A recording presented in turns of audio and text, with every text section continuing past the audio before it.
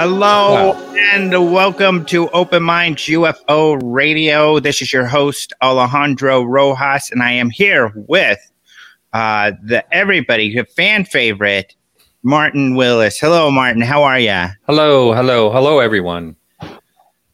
Glad to be here. I've got somebody in the kitchen destroying the place, like a bear or a Sasquatch got loose in the kitchen or something. I think it's my lovely Karen, probably getting some soda or something. She is addicted to Coke Zero, by the way. I think a lot of people are because it's like out a lot. But is that health food? Oh, no, Coke Zero. It's 0 calories. Yeah, but and it tastes great. But I don't know that it's a health food. I wouldn't go that far. So how have you been, Martin? I started a rumor last week or the week before that I didn't really start a rumor, but I think I gave the impression that you were dead or dying. I had a lot of email. I guess a lot of people listen to your show. Yeah. I actually thought I hate even talking about it, but I thought I had COVID. So I was laying low. You had symptoms. Yeah. And I went and got tested and no. And then I said, well, if that's not it, what the heck is it? Because, the flu is really down very low because of all the precautionaries of, people masking up and social distancing. So there's hardly any flu around. And I'm very isolated. So I figured out how to catch something. Mm-hmm. You did it. Yeah. Mary's very funny. Mary says, Coke Zero and Vanilla Crown Royale. Yum. I'm actually going to try that. I don't drink much. Karen doesn't drink at all. But I'll try that one day. That sounds delicious. And 0 calorie, where I'm sure that the Vanilla Crown Royale has quite a bit of sugar in it. So you got sick. Thank goodness it wasn't COVID, and which was surprising too. I mean, for the most part, when people get flu-like symptoms, it's COVID, and thank goodness it wasn't COVID with you. Well, it's kind of like maybe psychosomatic things going because, I felt winded, everything, Mm-hmm. And then I kept waiting for the no taste, no smell, and that never happened. So anyway. It might not have been psychosomatic. And you know what's really weird about COVID? Because I've known now, I think we're all like that. And please do. Oh, Kevin Childress is talking about somebody else. So Kevin Childress is talking about this Israeli scientist who wrote this paper.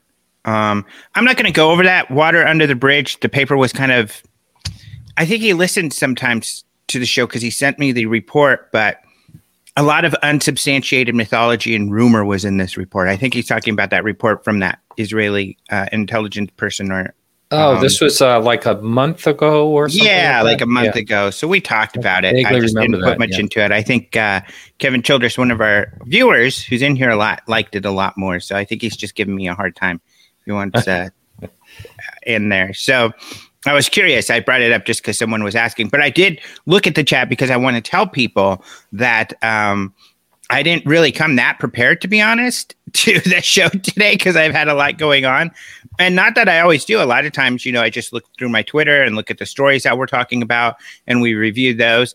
But, what's great about you all and doing this live is that you all come up with great questions all the time. So please do put in your questions to the chat and I'll pay attention to that. So Martin and I can address those. Please try to make them related to something that is in the news currently would be great. Alien Con show. Someone just said you were on that? Yeah, we'll talk about that too. Gotta fix my speaker here. All right. But what was I talking about before I distracted myself? I was talking about you. Sick. You not have, people having COVID. So, and I wanted to say that because I want to hear from you guys in the chat if this is true of you. I know a lot of people that have gotten COVID now. Unfortunately, nobody. I know some people have died as well. But unfortunately, not anybody I'm like immediate family or someone I'm very close with, like my cousin's boyfriend and Angela Joyner. I don't even think I mentioned this in the last show, but Angela Joyner and her husband passed. That's probably the people I knew the best, which is really sad. Yeah. And I guess I'm going to put that aside for just a second, but I do want to cover that because I haven't given her time on the show and she deserves it. And I remember her name from we'll talk about it in just a sec. Yeah. But my point is that a lot of people getting sick and all the way from, for instance, I know this one guy, a young dude, but he lost his smell, felt bad one day, and that was it. Now the smell I don't know, last time I talked to him was maybe a couple weeks ago and it had been a month and he still hasn't completely gotten his smell back or taste back. But that's the only effects that he's had. So some people are having a day or two. Some people are feeling really bad for a week or two. And then, of course, some people are getting it really bad and passing. Luckily, that's a very small minority of people that's happening to. But it's just so strange that, and I'm talking about healthy people. They could have either very small cold-like symptoms all the way up to passing away and not being able to breathe. Bug says his sister was really sick for a few weeks. That's really sad. Well, we'll get through it. I sure hope so. I think Mary had a comment too. I think she said her husband got a cold, then lost his sense of smell back in October or November. He probably had COVID. They're still analyzing, but they really think that it went back that far. So especially with the loss of sense of smell, that's suspicious. He might have had COVID. Has he gotten the test to find out if he's had COVID, Mary? I'm wondering. Although that test is notoriously inaccurate, I guess. So that's interesting. Cartola, thank you so much for giving me a little tip there. Thank you very much. Oh no, Dolene says her cousin died from COVID. Yeah, there's a few people talking about that. Yeah, his uncle and a good friend died. It's so sad. And I think it's important to talk about because we want to remember these people, and we're in the middle of something that I think we all have a tendency to want to push it out of our mind and our life and move on with our lives. But it's something that at least I think we have to currently actively think about, just so we can take the very easy and small precautions that we can take to protect each other. Because it could happen to any of us. I mean, just for instance, the classic story, my mom's best friend, they all went to Thanksgiving. They had their normal Thanksgiving, didn't use any protection or anything. That sounds funny. And sure enough, grandma died. And they all feel really guilty. They feel just terrible. Of course, you're going to feel terrible when passes, but they're all racked with guilt. Sure. And you don't want to be that person. No way.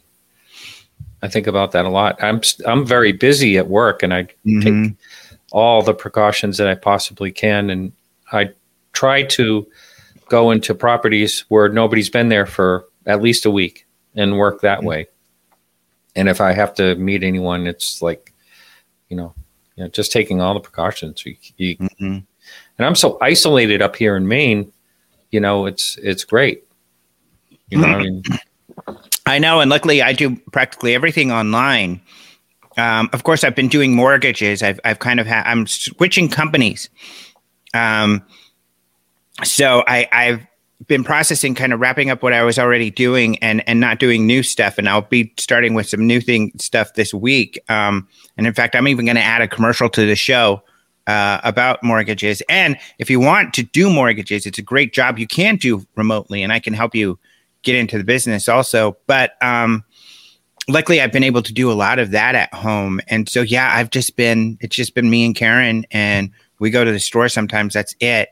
And and we just don't go hang out with friends and stuff. I mean, I want to wait.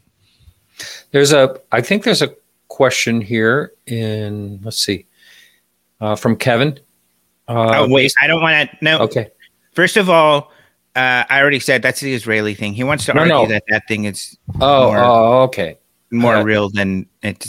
But I didn't realize it was related. Okay. Yeah. You look at it yourself. It's just not that impressive. I don't want to talk about it. It's a waste of time. But wrapping up with COVID, I just want to say to those of you who just shared, like Ad Astra, that you have lost friends and family. So sorry for your loss, and our hearts and thoughts are with you. And it is weird, Luis from Unidentified Celebrity Review just said his dad's overweight and smoked cigars all day. He got it, and it was like a bad flu, but he was fine. It was dehydration like you get from a flu that was awful. Yeah, doesn't make any sense. It was weird, really weird. But yeah, so sorry, Ad Astra. Thank you also for always being such a great participant of these live recordings. And thank you so much for joining us and sharing. And it's just terrible when you see people like that. Some people have lost a lot of close friends and everything. It's really sad. Mm-hmm. Okay, so let's move on. Angela Joyner. I do want to talk about Angela Joyner next. Her and her husband did pass from COVID. And I just want to talk about her story. I think is a really interesting and important story. She was the one who broke the Stephenville. UFO story. Right. Yep. And what year was that? Do you remember? I think 2009. It was kind of interesting because we were right in the middle of it. At that time, I was doing the PR stuff for MUFON, 2008. Lots of sightings in 2008. But we were swamped. I was getting calls from the media left and right. And I even had Geraldo's people kept calling me, and they're like, we're going to go out. We're going to send a crew of like 4 or 5 people. Is that okay? And I'm like, whatever you want, it's not up to me. They're like, well, how many people do you think we should send? Should we send a camera person and a reporter? Should we do this? Should we do that? And I'm like, I don't know. As much as you want to cover it. That was the funniest one. But it all started from Angela Joyner, who is a writer, journalist in Stephenville. And she wrote about this sighting. And what was interesting is that, they had a local pilot, they had a police officer, a constable, technically, I think, in the area, others who had seen this thing. It hit the news. I think it made so much news because there was an interview with one of the locals who was like your typical UFO person. How they look for the person who's very rural, has a drawl, and has a gun, and is wearing his overalls, which he was, I think. And, he's like, I saw it and I took out my gun and I was shooting at it and that kind of thing. And so I think that helped it go viral. That's how it all got started. And, just for the new listener, that are, maybe you should talk a little bit about the Stephenville incident. I mean, yeah, that's what George W. Bush, the whole thing. Yeah, so that's what I'll be getting to the rest of how the story plays out. But but first it was this media thing. It was this huge media thing. Everybody talking about these people seeing these lights in the sky at night and this UFO and all of this stuff. Officials were saying they didn't really see anything. There wasn't much to it. I wasn't even sure that there was much to this sighting. There was actually, at the same time, a sighting I thought was much better in San Diego, actually. Wow. But that really didn't get very much attention at all because everybody's paying attention to Stephenville. Well, Angela Joyner. No, not at all. Stephenville is in Texas.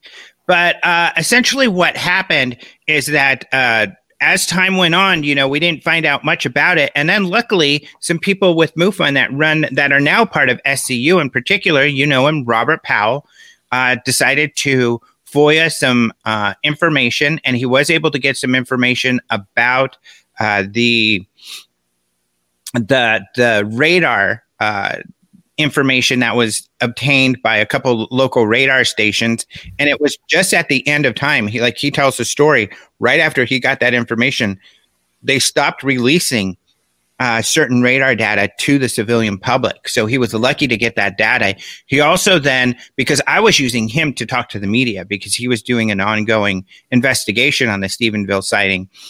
And so he was on a news station, and I think that's how, so he got connected with this radar expert who had done some radar analysis on some bigger cases where jets had crashed. And so he partnered with Robert. They analyzed the radar data, and like you're saying, they found radar data that matched up with the witness testimony, and the radar data also showed that this thing was headed towards whatever it was, one of the ranches that the president stayed at the time. It was George Bush. And so this is, secured airspace that it was headed towards. Right. So it was really a big deal. Of course, there was no official response or anything to this report. Nobody really cared about it in the mainstream besides the media, which even I think Larry King had Robert Powell and the radar expert, and I forget his name right now.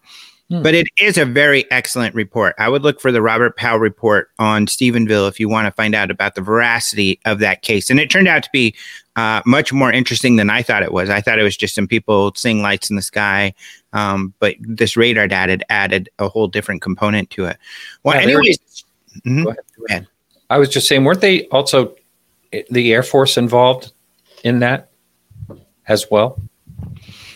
There were jets in the area.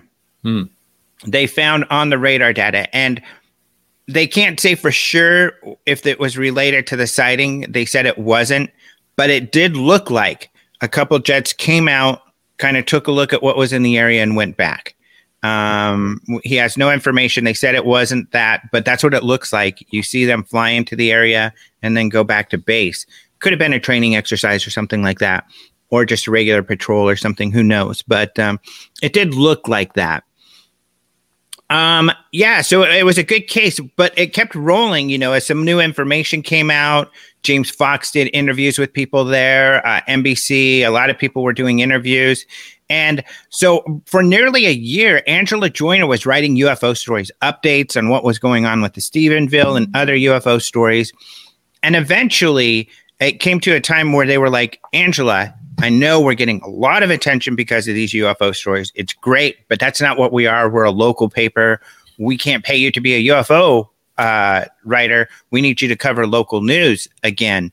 And she's like, well, no, I want to keep doing the UFO stuff. And so she left. Wow. That's the way that worked. A lot of people say she was fired because she was covering UFOs. That's not it. They told her, we've got to get back to our local news. You got to go back to the high school and report on the high school basketball game, Yeah. And you could see how that would be boring after getting this international attention for so long around UFOs. So that's what happened with her. During this time, we had a MUFON symposium where I used to do press conferences with the symposium, and we had a packed room. And of course, she was one of the people who was there as a speaker and as press. And we had hit it off because we talked so much and coordinated at this time because we were trying to coordinate with people in Stephenville so we don't step on each other's toes and everything. And so that's what happened. Did she go on to do anything else after that, or? Not really. She had a podcast for a while, I think. She tried to kind of start up some UFO things, and she never really did. Nothing consistent. Her podcast lasted for a while. I think it was on KGRA, where some people might be listening right now. But yeah, so it's really sad that she passed away from COVID, her and her husband. Yeah. Tough. People are so funny. They're like, Is there a reason that they're avoiding our question? I don't see every question and answer every question. It's not right in front of my face. There's some about TTSA. People want to talk about that. Okay. I'm sorry, I don't see the question yet. I'm looking for it. So ask again, please, because that'll make it easier for me. But yeah, I'm not afraid to talk about anything. And caps is good. Dirk is putting his questions in caps, or his statement in caps. Okay. That's a great idea, too. If you wanted to put your questions in caps, and I can see them a little easier if they're questions. So people want to know about people leaving TTSA. I think we talked about that on the last one, but sure, let's talk about that. I'll ask a question if I may. Go for it. So what is becoming of TTSA at this point? Do we know that? Yeah. No, we don't know that. And it's very interesting. In fact, I've had a little bit of correspondence with Tom DeLonge, a very little bit in the last few weeks, and he didn't mention it at all. At the time, the last time we had talked, I was aware of rumors that and a buzz going around that at least Lou and probably Chris had left To the Stars.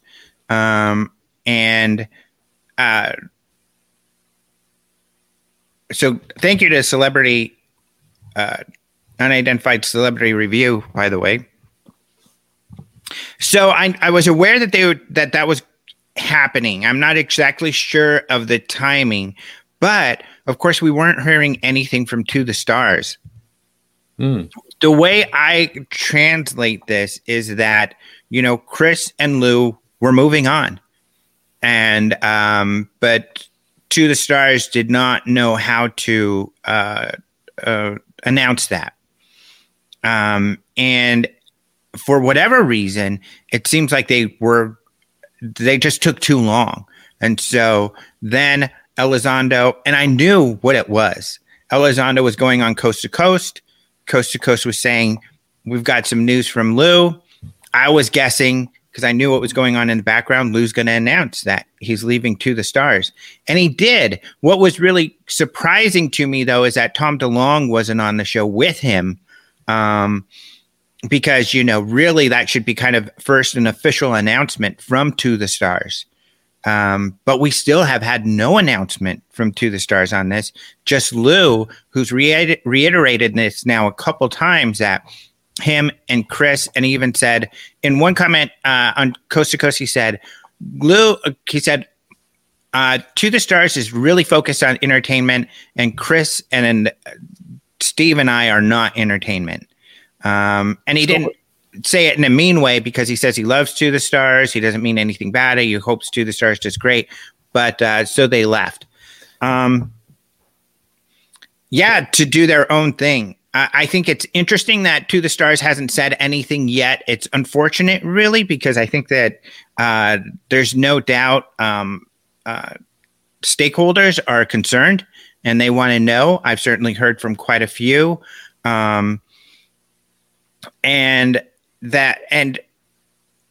so I don't know. I don't know where they're headed. Of course, I've at times expressed my concern that To the Stars is often not clarifying their mission, their goals, and what they're doing to reach those goals.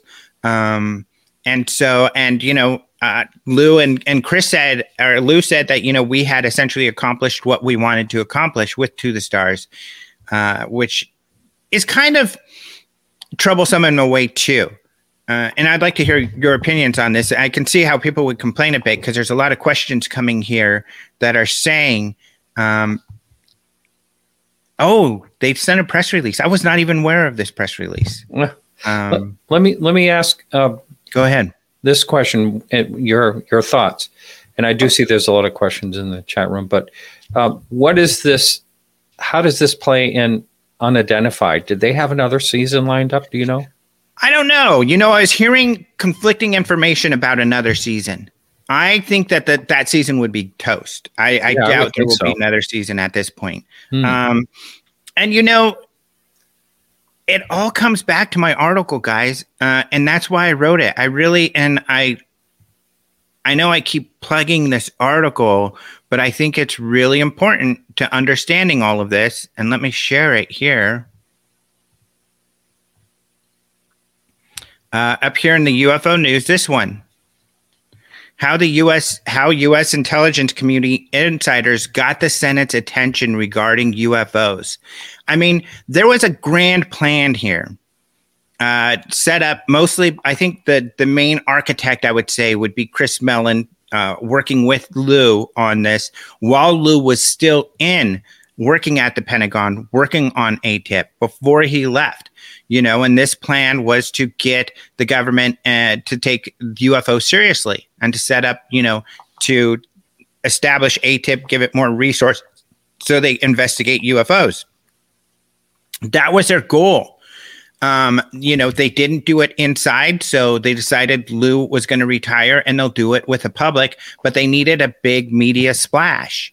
That they needed to get the attention of the major media in the world to see that there are these credible cases that the Navy has experienced and or investigated. More quickly than they expected, the Navy came out and said, you're right, we are investigating UFOs. These guys had a real UFO experience. We take it seriously and we're looking into this.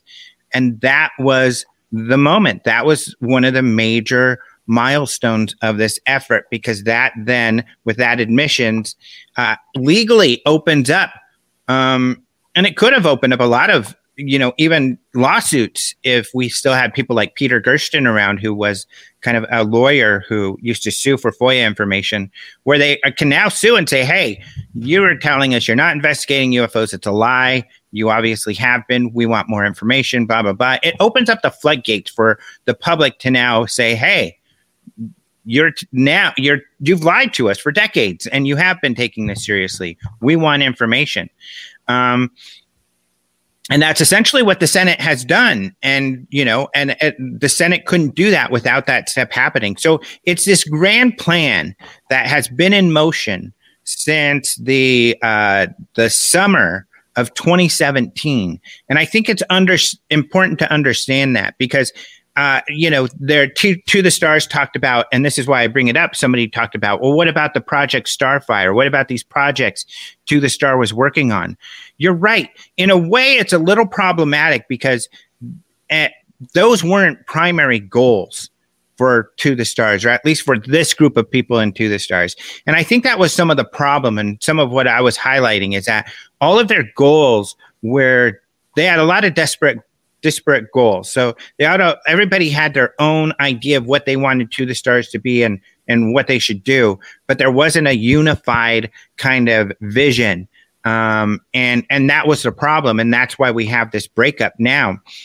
This plan that I outlined right here in this article was achieved. You can see that how To the Stars played a role. And once the To the Stars served its purpose for this plan, there wasn't much there.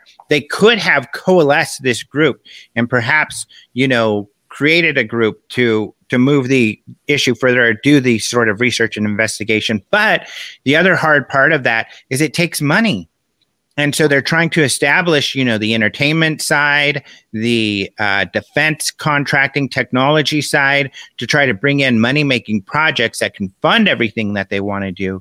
But that just wasn't happening quick enough. The most prolific and the most successful portion of the company was entertainment. Tom was out there kicking butt, if I think, the hard part is Tom is kind of considered the overall guy for To the Stars for a long period of time, when really he was in charge of the entertainment division, and he was kicking butt with that entertainment division. He got Unidentified. He's got other television shows and movies in the works. So he's doing a great job with that division. The hard part is the rest of everything else is just kind of, dissolved now that they've left. That part's gone. So the hard part is, and this is where it puts Tom in kind of a difficult position too, I think, is that he already had a media company. To the Stars Media was already a company that existed, where he was already doing this sort of stuff. He was already doing his media and everything over there. Maybe it would have been best if he would have just stuck to that, because now he's got this weird public corporation thing where he's got a lot of his entertainment assets kind of stuck in. And I don't know what he's going to do to continue that side of things. If he could somehow, maybe purchase those assets for To the Stars Media, and then dissolve the corporation. I don't know. But then what happens with the shares? What happens to the shareholders and their money? I don't know. A lot of really difficult questions. And, I think this is why we're not hearing so much from To the Stars, because they're probably trying to figure all this out as well. So it is kind of crazy. It leaves it in a tough situation. So people are asking, what about To the Stars? What about Chris and Lou creating their own group? Well, I don't think that's going to happen. If it did happen, it would be something kind of like SCU or... and here's what I mean. There's two ways to do work in this field. You can work for a viable organization that has resources and funding and actually get something done. What kind of organizations are those? Those are like NASA or the intelligence community, or like Hal Puthoff has a viable company, Hal Puthoff's company, stuff like that, where you have an actual corporation doing business, bringing in funds, or a nonprofit that has funds donated to it, but also generating income and those sort of things. The other way to do things is how we usually do things in UFOs. We have groups of people, civilians, who get together, like MUFON or like the Scientific Coalition for UAP Studies, or any number of groups, and they work on it when they have time, when they're not at work. They donate maybe a few $100s here and there, or you pay your journal subscription for $50 a year or something like that. So you're talking about just too low of a level of resources to get much done. You have too little time, too little money to really do a whole lot. MUFON, over the decades of, what has it really been able to do analytical wise, or to produce papers that are compelling to the mainstream? I think what MUFON's done with what little they have is great. Same with SCU. SCU's created actually some pretty cool papers. But still, it's a struggle with people trying to make the time to do these things. So what are Chris or Lou going to do? Chris Mellon isn't in any need for money, right? Yeah. I mean, he's from the Mellon family. Yeah. But so he can advocate and kind of work as a lobbyist in the background without needing funds. I think that's what he's doing. He has resources in the manner of he's got amazing connections. And certainly we've heard some, even from hearing from him or hearing from Lou, that's what Lou and he are working on, the advocacy in the background to make sure that these reports that the Senate is asking of the Intelligence Committee on UAPs are as thorough as possible, that the UAP task force is taken as seriously as possible. Do you think they really have influence there? Who? Chris and Lou, like for the intelligence agencies? I would say yes. And I would say they have a substantial amount of influence for individuals. These are huge organizations. So, for instance, in the UFO community, I've got some pull. I've got some pull with the SCU. I've got some pull with even like Chris and Lou a little bit, because we've worked together. But like MUFON, I used to work with MUFON, but I don't anymore. Of course, I've been critical of like the previous person who ran it and how they've dealt with some of their, public relations issues. And so they're not as happy to work with me. But my point is, in the UFO community, I think people would agree, I've got some pull, but that doesn't mean I have universal pull over every area. Richard Dolan's going to do his thing. Nick Pope's going to do his thing. MUFON's going to do their thing. And I can advise those guys maybe, but I'm not necessarily going to have some pull to say, hey, here's what we should do. So that's what I mean. They have significant pull for individuals, and they've got, dozens of people who probably will listen to them, who they can even influence or educate on the matter to make more educated opinion or decisions. But when it comes to higher levels, when they're pushing to get more funding or personnel for the UAP task force, that's going to be, you need more than just a couple people to be able to lobby and push those things. You need some really high power people in there. And who knows on the political side,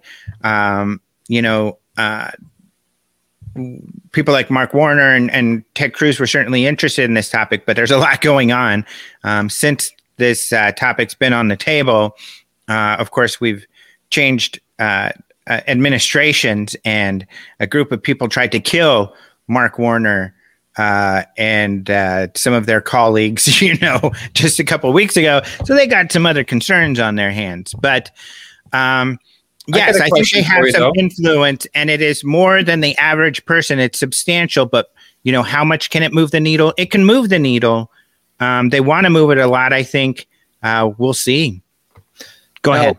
Kamala Harris had a role in that. Now, would that be filled by her predecessor? That's a good question. I don't think so. I think that those assignments that are going on right now, where the leaders of the House and the Senate are choosing who's going into what committee, I think that's where it happens. So because she was a Democrat, she'll be replaced with a Democrat. But I think that's where it's going on right now. I think they weigh the seniority of the different people. I think they weigh their interest in what committees they want to be in, and they decide whether, the right fit regarding, and, there's politics and everything involved. So, yeah, that's to the stars. Is Warner now majority chair of the SSCI? You know what? That's a really good question, too.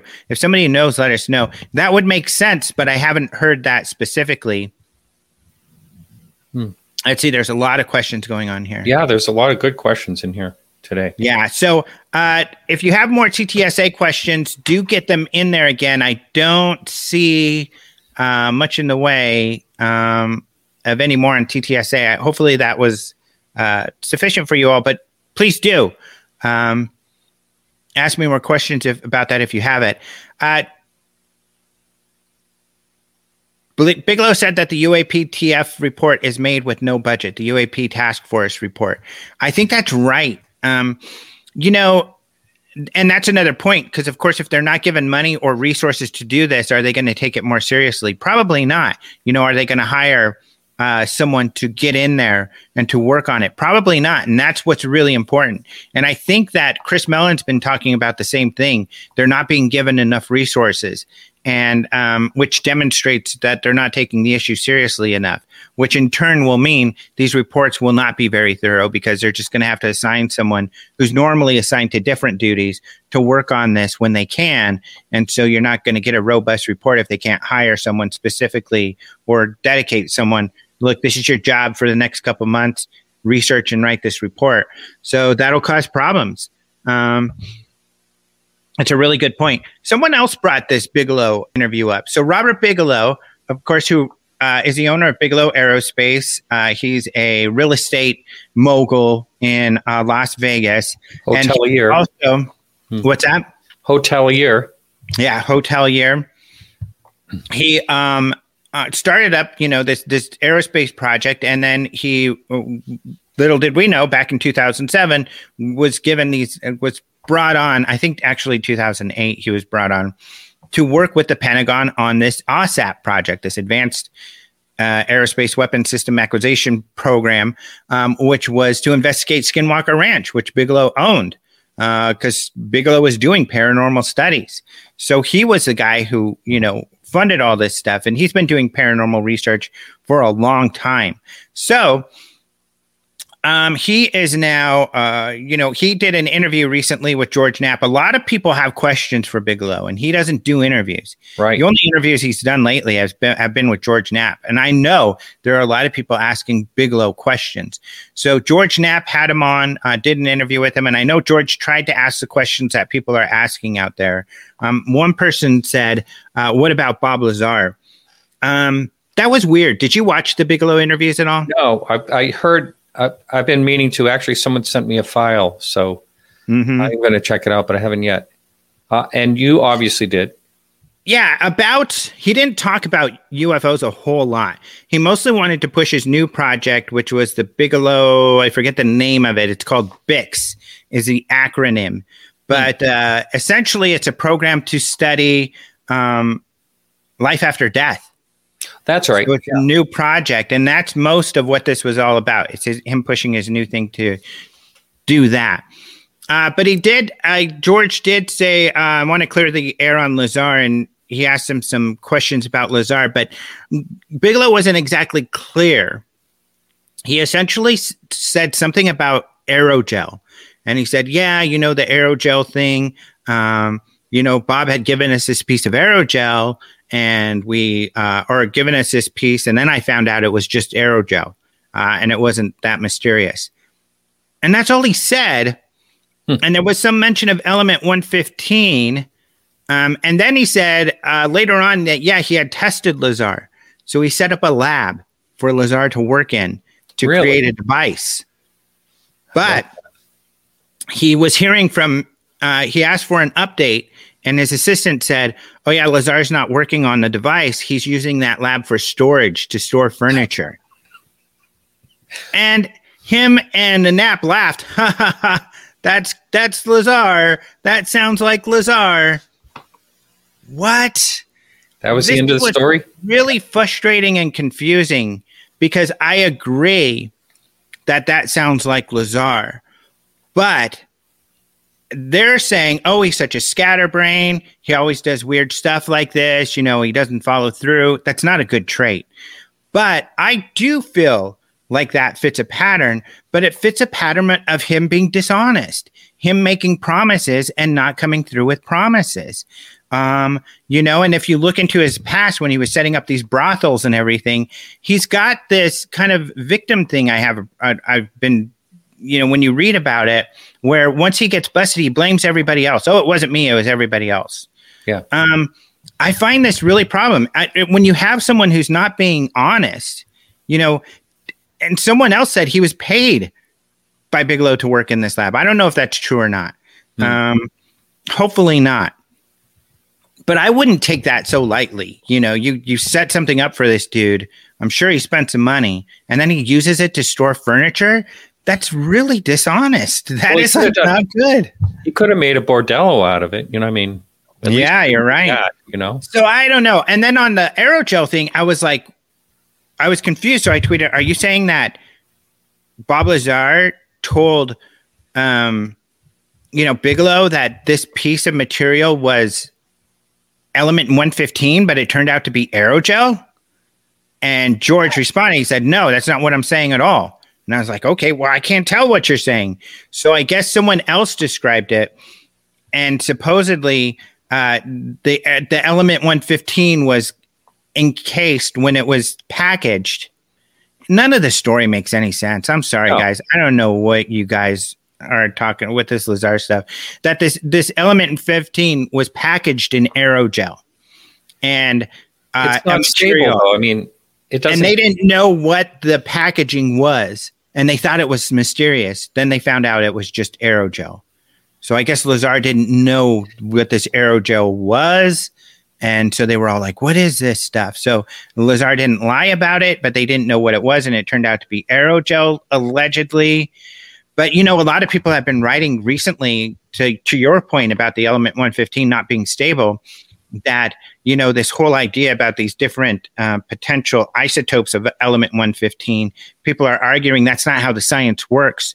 The isotopic ratios he's talking about make the element 115 a completely different element. And in the past, Bob Lazar has even said, "Well, it might be element 114 or something like that, somewhere around there." So it comes back to the science not working. And I don't know, you could talk to any other scientist about all of that, and it just doesn't work. So let's see. Bob claimed to be the genesis of the aerogel. I don't know. I'm so confused about that. But George did say in response, because I said, "Sorry, I deleted the thing where I kind of said, am I right? Did he lie?" Because I didn't want me to be a source of a rumor out there that somebody lied when they didn't. But I said, "I'm sorry, it's just really confusing." And so he said he was going to clarify that. So we'll see what goes on with that. Can we talk about Valet Nolan having paper at freaking peer review? once it's out of the peer review, I guess, I think that, I mean, it's got to be peer reviewed. Nolan and Vallée are excellent scientists, but, when you do science on something that is, when you do any science, you have to have it checked by other scientists. Is this metamaterial? I believe it is metamaterial. So I think you especially have to have it examined by people who are in the fields that should be examining the material. Nolan is an expert when it comes to DNA and those type of things. He's not an expert on materials. How do you say that? Metallurgy. And he'll admit that because, and an example, and those of you who have read Diana Pasulka's book, I think it's no secret that Gary Nolan was, one of the secret guys in her book. But they talk about how he talks about this case with the alien child, one of those, carcasses from the plains of Chile or Argentina, Peru. I can't remember where it is there. But that when he analyzed that, when he first took a look and everything, there were mysteries in there, like bone density and stuff like that. Are you talking about the Atacama? Yeah, the Atacama thing. And I think that they demonstrated, and now really he made kind of his own problem here in that they revealed there were some mysterious aspects to what they were seeing there. They probably shouldn't have done that because people, of course, the UFO people, the conspiracy people, Stephen Greer ran with that. But, when the experts looked at it immediately, when they looked at it, the people who are bone experts and child bone experts and this sort of thing said no. And archaeologists said, no, there's nothing mysterious about that. That's what you're going to see when a body's been buried for a period of time. And this is something normal that we see in these mummified bodies out in this area. So it turned out that wasn't so mysterious. And then when he finished his DNA analysis, the thing came out to be human. Others tried to misrepresent his work, but he was very clear in many publications, this thing was human. Yeah. So here again, the point being that this is the danger of speaking to something you're not an expert in. When they looked at the body initially, they said, that looks strange. Well, it wasn't strange. And it was a little problematic that they said it looked strange because that started off all these people on their conspiracy theories. So, you need to we need to wait until the experts look at this stuff.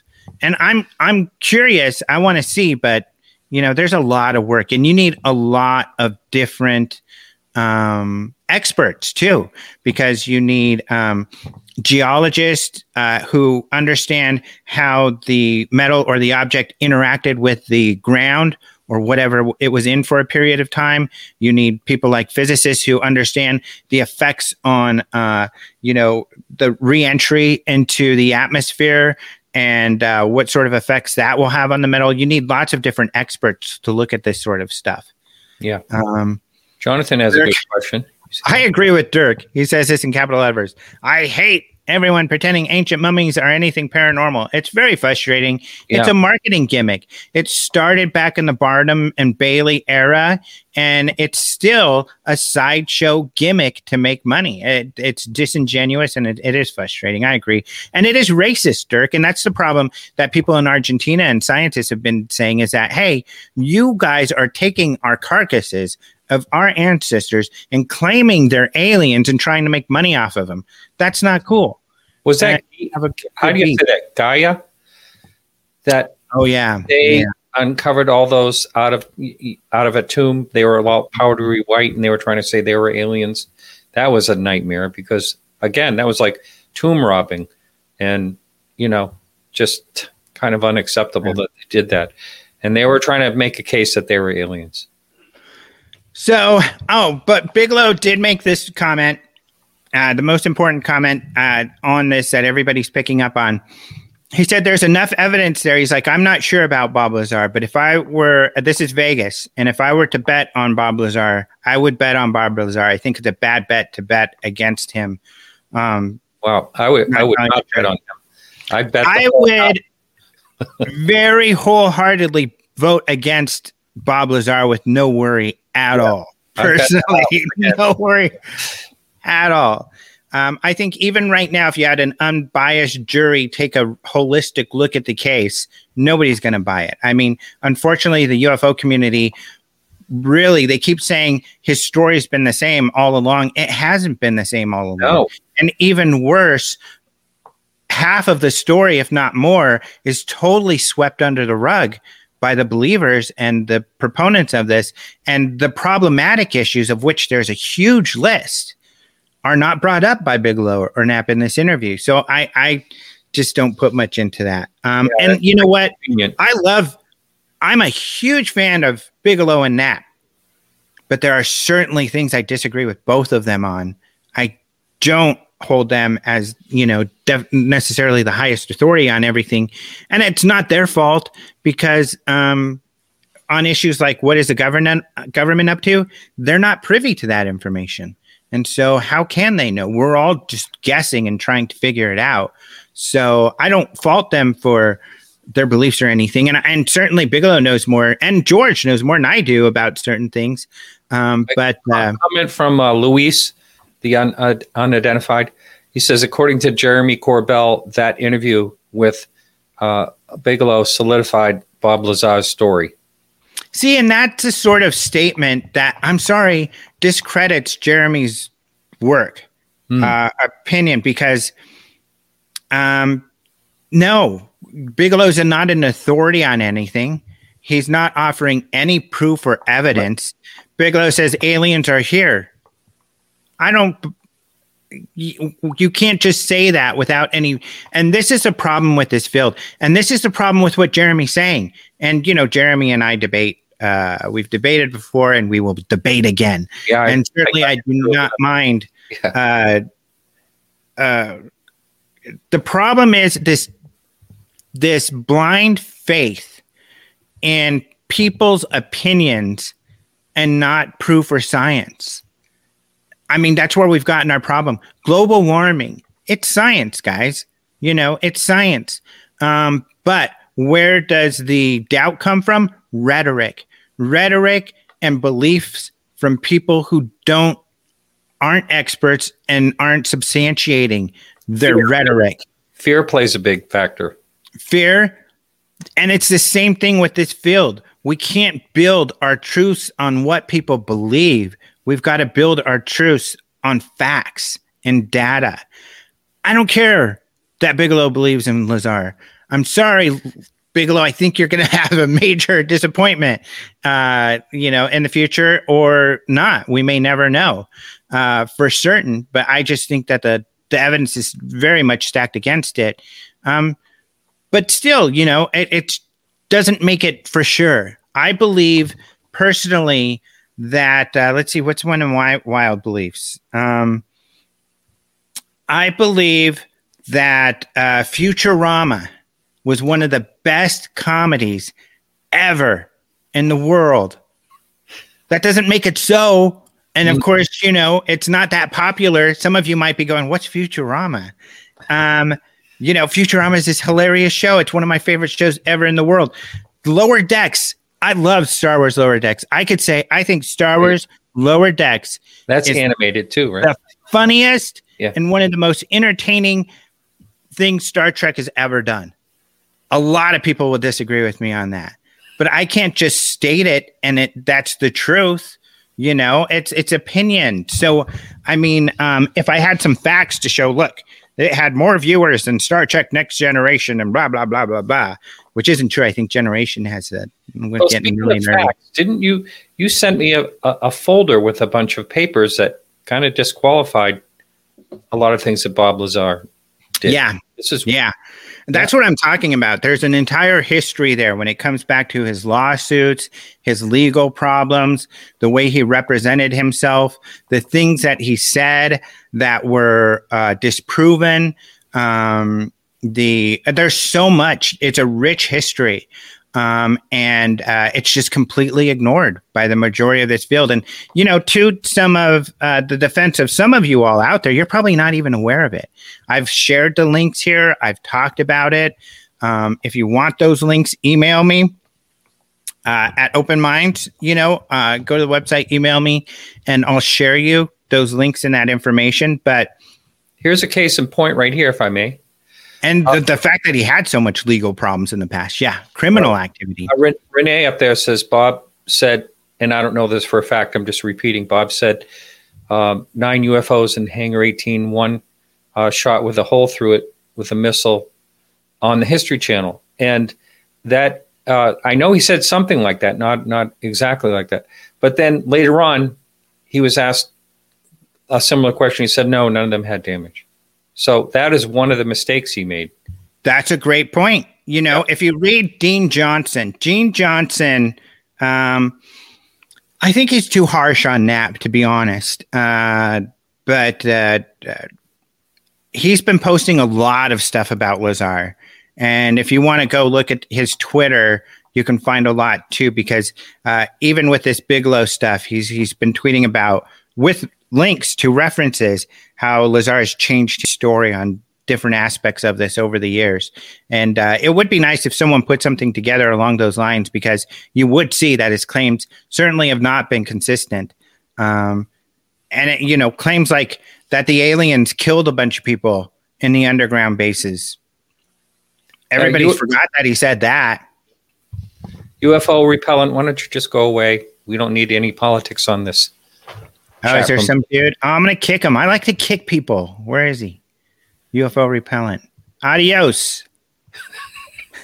Kicking that sucker. It's fun to use the kick tool. In fact, I'm not even shy about it. I think our other guy who couldn't stop about the Israeli guy, I kicked him for a second too. Kevin. I like Kevin. He's out here all the time, but he can be obnoxious. Damn it. Jonathan had a question, and I'm looking for it. Here it is. Alejandro with his journalist hat on. Why taking so long, given for Triangle Photo to leak, given how widely it was reported, distributed to both domestic intel and international partners?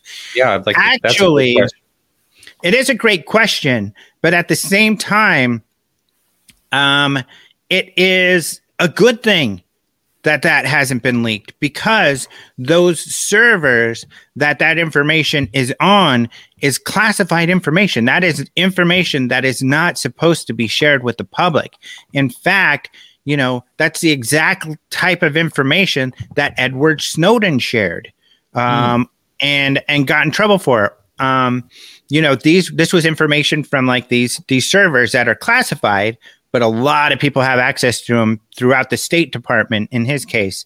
And he shared that, lowest level of classification stuff. That's the type of thing this is. That's why it's so widely distributed. So it is really good that that hasn't come out, to be honest, that it hasn't leaked, because it shows that, those people with that access, who would lose the access if they did share it, and possibly lose their job, lose their potential to work on classified programs at all in the future, that they take that seriously and that they're not sharing that information. So how did the story get out then? Is Strange Recon Podcast asks. Great question. It got out by rumor. It did. And it got out because even though you can't share it publicly, I haven't seen the report. I'm going to say that right off the top. But in the past, I have been shown things by people in intelligence where they will, show me an email, say, hey, take a look at this. You can't keep it, but I'll let you read it. And that's the type of thing that does happen. And so what is it my job to do? And this happens with journalists a lot. They'll show it to me.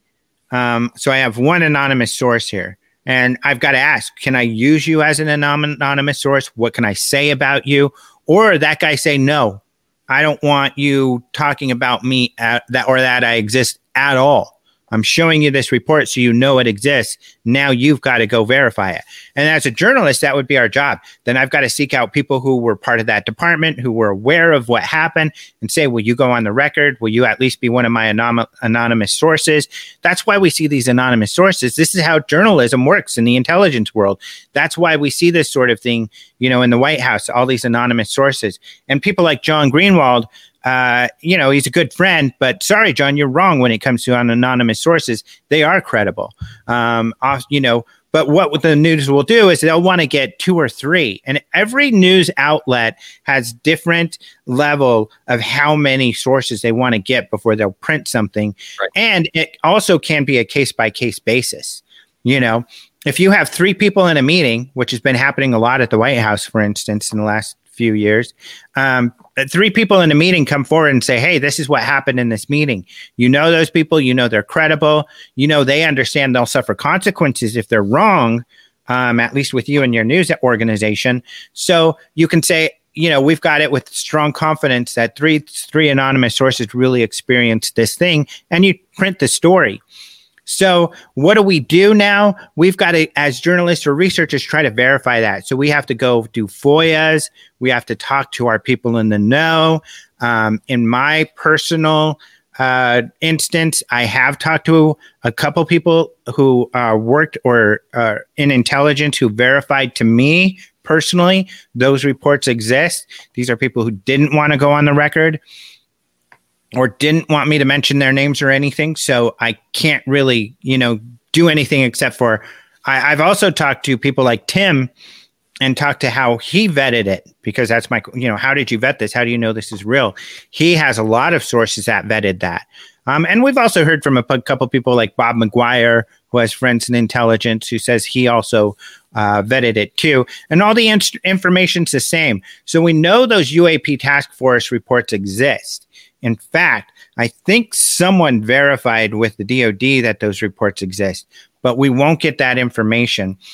The one picture we got, the one that people say looks like a Batman balloon. And let me give some background too. So the UAP task force, they are essentially, and we hear this more, and I feel safe saying it, that this is a group that Lou Elizondo's ATIP turned into, the UAP task force.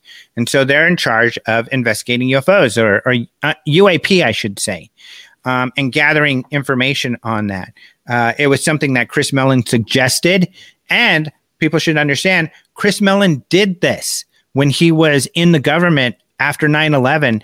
It was his job. He was one of the key players in coalescing the data, saying, look, we had all these silos. Everybody had intelligence about 9/11 and the terrorists who were going to do this.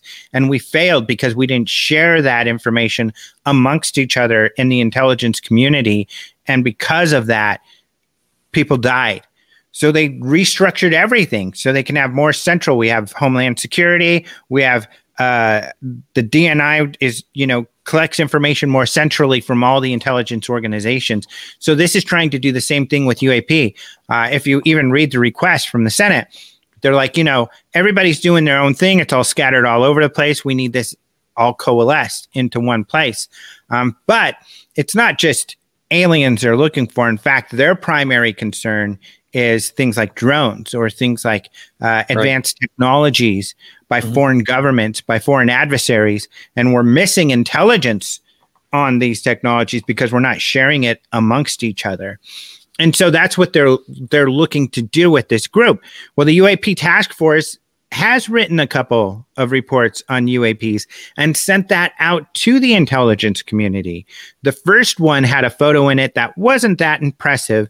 The second report that came out, which was, I guess was more along an update of the report, included this incredible photo that was allegedly taken from an F-18 by the pilot with his cell phone. So he's flying, he's like, look at that.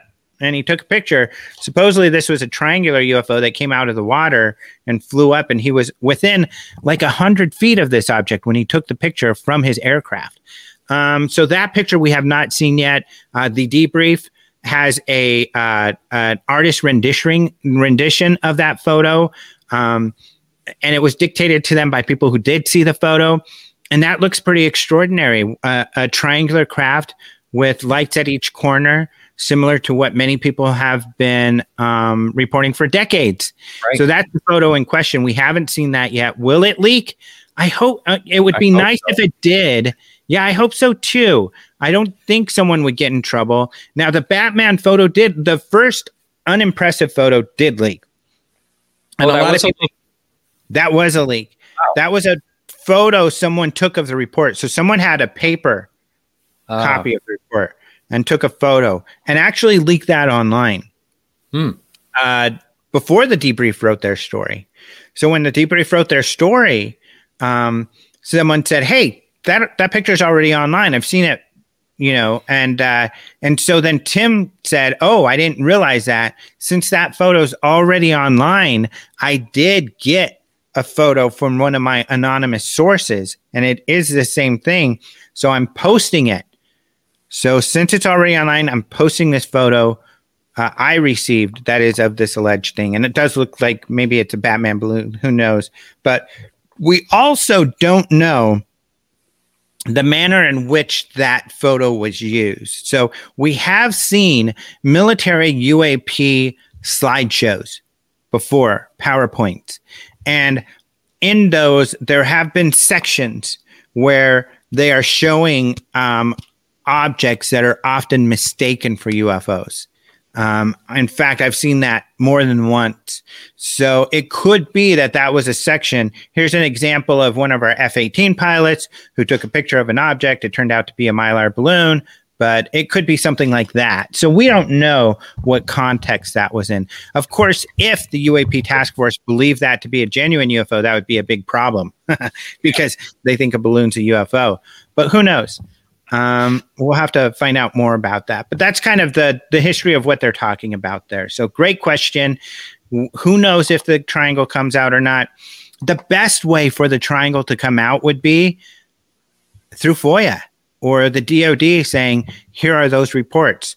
I mean, that would be the best way. Then we know it's official and they're actually sharing information with us.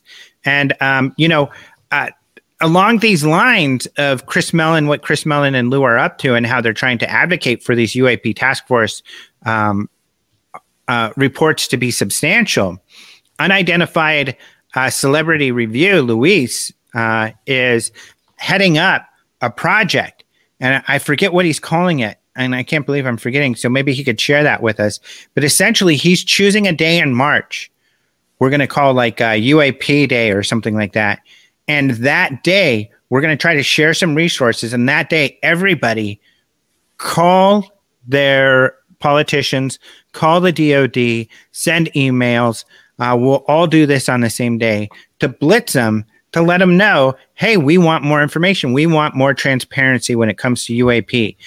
They keep telling us UAP task force. Oh, the big phone home. That's what he's calling it. He says he's working on some graphics and stuff right now. The big phone home. What a great name, I think. Yeah. And so, yeah, Strafe already knew it too. He said, it's the big phone home. So, yeah, that's going to be cool.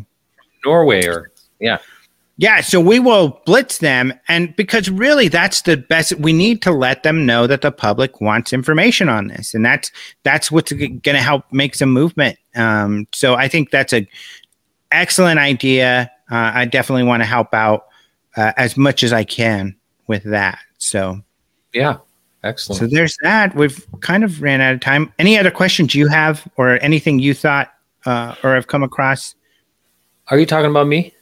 Yeah. No, I think I want to thank everyone in the chat, though. Very active chat today. Thanks.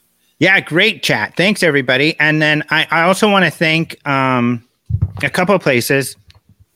I want to thank the History Channel because they invited me to, essentially I did an Alien Con last night. I hosted a panel for The Proof Is Out There with journalists. It's headed by journalist Tony Harris, one of their investigators, kind of Alexis Brooks, who shows up in the show, was on there. And then also one of their producers, Miguel Sancho, was on there.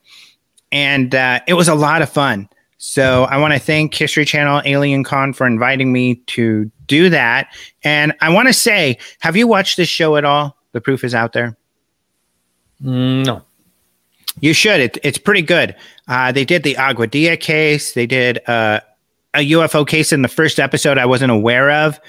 But what I love about the show is that they really analyze. They have different experts, including people we know, like journalist MJ Banias. Mark D'Antonio is on there. Tim McMillan. MJ Banias and Tim McMillan actually are part of the debrief. They run the debrief.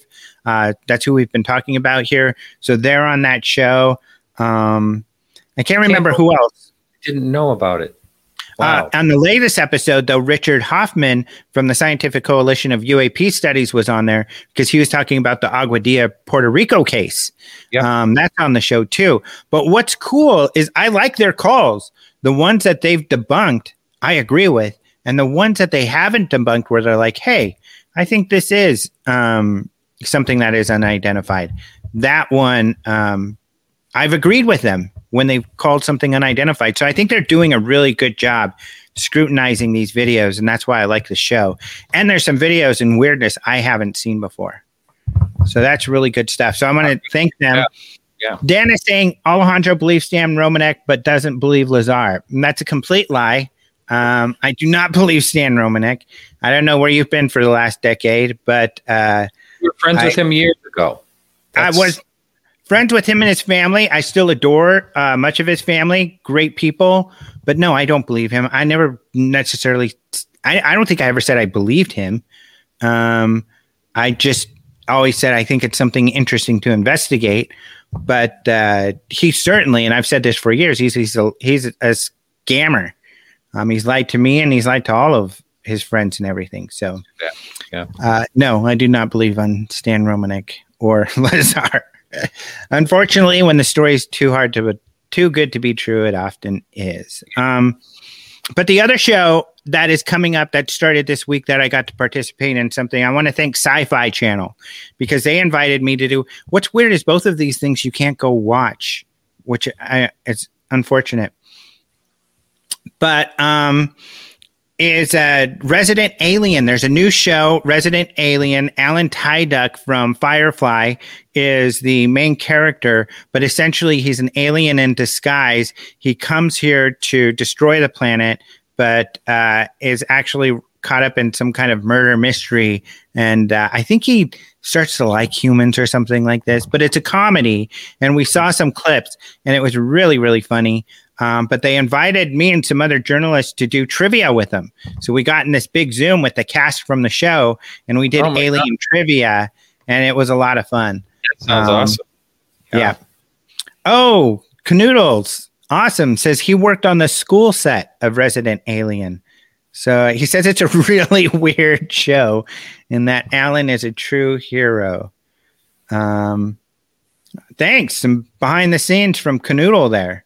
Oh, Anonymous Rex says it's a super weird show. Anonymous Rex was, by the way, the guy in the chat was in the proof. The proof is out there Zoom that we did last night too. Thanks for joining that, Mr. Rex. That was a lot of fun, and he was on my What Is Doug Reading yesterday, I think. So, here's a last question. So those are the two people I wanted to thank. Some things that I've done lately, and I was on the Unidentified Celebrity Review. He asked me about Stan Romanek on that show too. That was a ton of fun. Definitely go do that. Were you on there? I think you were, right? Yeah. So that's fun. I think he's going to have Doug soon. But go to the Unidentified Celebrity Review and check that out. It's a lot of fun. But we'll wrap it up with this. A question for you, Martin. Where is Martin Stan on the latest UFO news? I was hoping you wouldn't ask that question. I saw it. I agree. You agree with that? Yeah. I mean, you definitely, I would say this. Martin is not afraid to pipe in when he has an opinion or something to share. And you're not, I don't think you're never afraid to disagree with me either. No, I've disagreed with a few. But I don't think that I said anything you disagree with, nor we pretty much see eye to eye. There's still time. But we've really gone over time, though, haven't we? Yeah, we really have. We're 15 minutes. But I guess just to put you on the spot there, I know you feel similar about Lazar, right? Oh, yes. And I know similar about Romanek. I've talked about the mail I get every time I talk about it. You must get some mail too. A lot of people don't want to hear it. And, I was going by, and again, this isn't factual, but I was going by what I've seen people like him before. And I've seen people tell tales like him before. And it just hit me wrong right from the very beginning when I first started watching him. I don't know. It was just more of a gut feeling to begin with. And then once I really looked into it, it just seemed like there was just too many red flags. And this part goes without saying. Martin, of course, is a very stand-up guy. And he doesn't like dishonesty at all. And I agree. That's something we also feel with. So Martin has a very large reaction to people who are dishonest. So, we get a couple of things. Yeah. So let's see. Lazar Bigelow, I do want to hear, though, kind of circle back. What are your thoughts on, I know you didn't see the recent interview, but should his word be taken for gospel? Just because he's extremely successful and very wealthy, he has spent a lot of money on looking into the UFO topic, for instance. But I don't know, just because he is intelligent and wealthy, does that make him an authority? I would say it doesn't make anyone any less or more, because there's still more questions than answers. And I don't see any, good answers. Yeah. So, and then finally, To the Stars, just to get you on the record there. How do you feel about all of that? And I'm glad somebody asked. I should have circled back to ask you these things actually before. What do you think about, them leaving and the future for To the Stars? Well, I think there was obviously a reason for them to leave that we probably don't really know about. And I think it's interesting that they decided to do this together. And I'm also wondering if To the Stars is going to try to get someone, back in to kind of fill the shoes or try to. I'm wondering if they're pursuing anything like that, if they want to hang on to what they're trying to do. Mm-hmm. You mentioned, that they do very well in the entertainment part of it, but there's still some real heavies in there right now. So I would imagine they would try to, fill the place, the spots. I would think. Who that would be, I have no idea. Yeah, and if they even have the money to fill those spots. I mean, I don't know what he's going to focus on. Who knows where he'll go? I don't know. Tom, if you're out there, you know that I'm here for you. Yeah. And, to help you figure that out if you want. But, we'll see. I don't know. It's a great point. And, someone said, we don't need more storytellers with Bigelow. But then someone also said, well, maybe he does have more information than we do. And that's possible. Bigelow may have more. It's just we're at a spot where, we can spout our beliefs left and right. But right now, prove it. It's something I always tell Elizondo. Don't say it unless you can prove it. Period. And I think that's a good, especially if you want to, if you're in a spot, and he doesn't have to care so much. If you're in a spot where you're trying to maintain your credibility, don't say it unless you can prove it. And if you do say it, that's why I use the term allegedly so much, because, a lot of what we talk about is alleged or speculated, but it's not proven. So we don't know. So a couple other questions that have shown up in the chat, we're going to have to save till next time. Someone wants to know about my UFO sighting, or if I've had a UFO sighting. I have. We can talk about that next time. Stay tuned. Yeah, stay tuned. Let's see. There were a couple other questions in there, but save it for next time. One person said, and this is a great question. Thank you, because I'm so terrible at the basics of what you should do, like tell people when your next shows are and everything. I'm trying to remember that. So Of course, the next show will be Martin's show. Your show runs on Tuesday, right? Yep. And I have Melanie Kirkendorf from the Berkshires UFO. She's going to be on the show. Oh, interesting. I know you love that case. You've been doing a lot of stuff on that. Yeah. And a lot of people love that case. So that's a really good one. What I like the best about that case is I ever knew it as is the Tom Reed case. I had no idea there were other people involved. And I think he's still trying to keep it that way, in my opinion. Yeah, I think you're right. For me, I haven't set up an interview because I've got so many things that have been happening with like history and sci-fi and others that are pending. I think I'm through all that stuff now. Oh no, I am going to do another Alien Con, actually. A panel with Nick Pope is going to be heading it up, and we're going to be talking about government files and stuff like that. So that's going to be coming up, but that's in a couple weeks. I will be doing a What is Doug Reading next week on Thursday. Of course, we'll be doing this show again next week. And if nothing else comes up, I always like to do at least an interview. It's hard for me to fit in more than one. So that's why I haven't done any the last couple of weeks, because I've been doing the Sci-Fi History Channel stuff. But if nothing pops up, I'll probably do an interview with Adam Kehoe, because there's a lot we need to catch up on. He runs the blog Strategic Doubt, and he's had now 3 articles out that are vital. I mean, when it comes to this, that's what's great about these more mainstream and PhD and more credible people coming out to work on this, because they're doing some amazing work, like the stuff at Debrief. I think they're great at the Debrief. But he's got an article he wrote on Russian UFO and the Russian government's history, and a couple on data analysis from UFO efforts in the past to gather UFO reports and stuff like that. So we'll talk about that with Adam. Really important stuff. When are we going to discuss the elephant in the room, Chris Bledsoe? We're not. That's a good question. I think it's a fair question. I've met him. Nice guy. I've read Pasulka's book. I just don't personally. I was going to put it this way, and I know this sounds harsh, and this isn't how I mean it, but I'm just going to say it because it's kind of the best way to convey. I don't see any value in talking to that story in relation to what I cover. So, for instance, if I were to cover experiencers or abduction phenomena, even if I were to cover that, which I don't think is a topic that's, off the base, but I would probably talk to a researcher. In fact, this may frustrate some of you, but tough. I would really like to, it will make some of you really excited, I think. I really want to get an interview with Susan Clancy.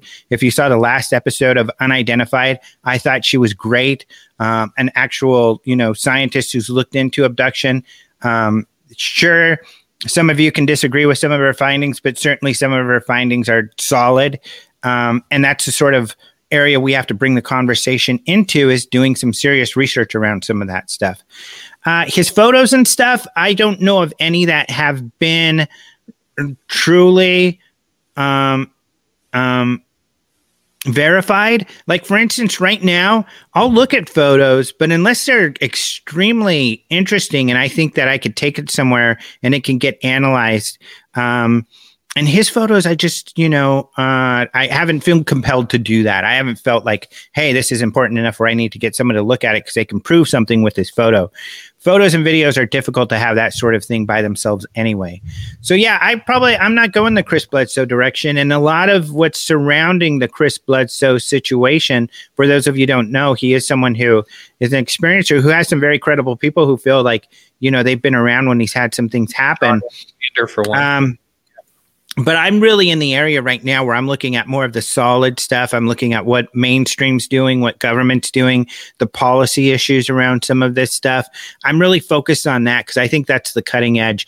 Chris Bledsoe has been around for decades. Abductees have been around for decades.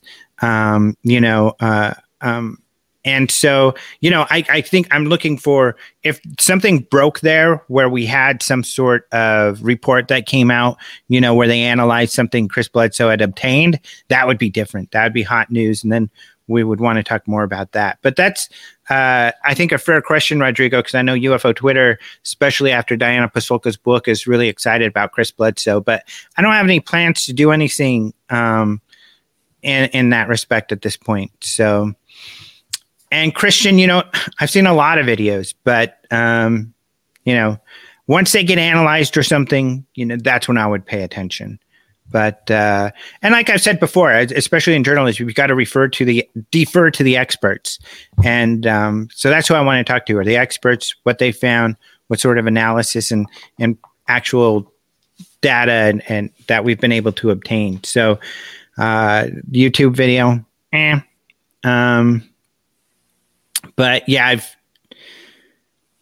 Semivan was at his place. So what? I don't know. It's just, again, we get these cult of personality. Semivan was in To the Stars. It's great. He used to work in the CIA. He believes he's had his own experience. He was in To the Stars. He's been at his place. He's interested in this case. There's a lot of people with great backgrounds who are interested in paranormal.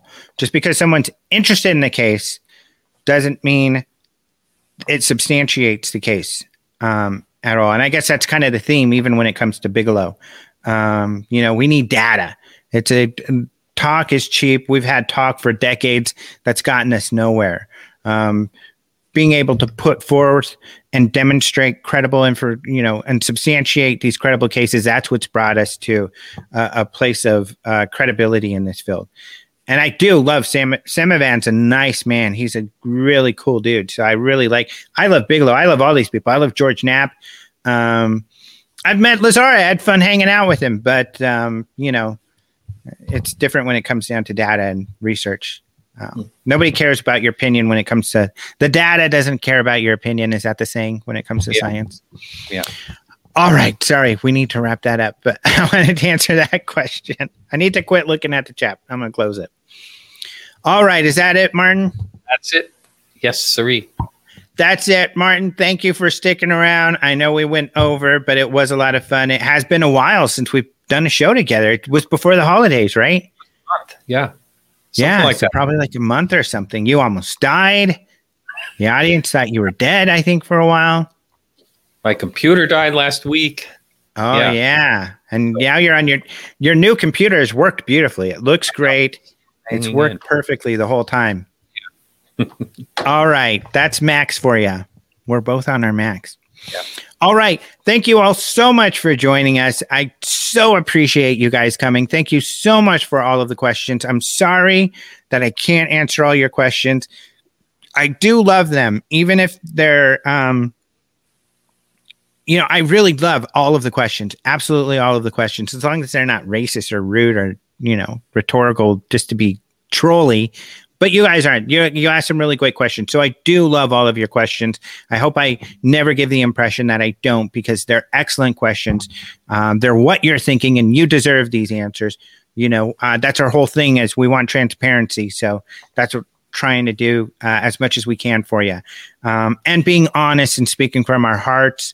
So how we feel about it, instead of trying to spin or trying to save people's feelings. And of course, I don't like it when people's feelings get hurt. Certainly, George Knapp has gotten pretty upset with me, at least on a couple occasions.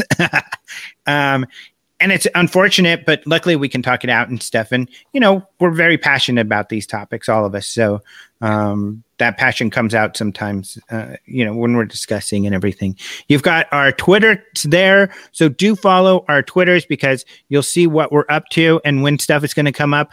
I am really bad at giving prior notice when these things show up. So I do put it on Twitter when they do come out. So check that out. Otherwise, be sure to look at openminds.tv for the latest UFO news, and follow me right here on Facebook and or YouTube. If you keep an eye on Facebook, you'll see when we go live. If you hit the little bell down there in YouTube and subscribe, you'll be notified when we're doing something live. Or even better, if you join, you'll be able to see everything that I've got down there. And of course, you can go visit Podcast UFO for information about Martin. And I've got links down there too for all of these things. And I'll have links about the stories we talked about too, which wasn't a whole lot this time. I had like a list that was huge last time. But anyway, thank you all so much for joining us, and we'll talk to you next time. Until then, adios, muchachos.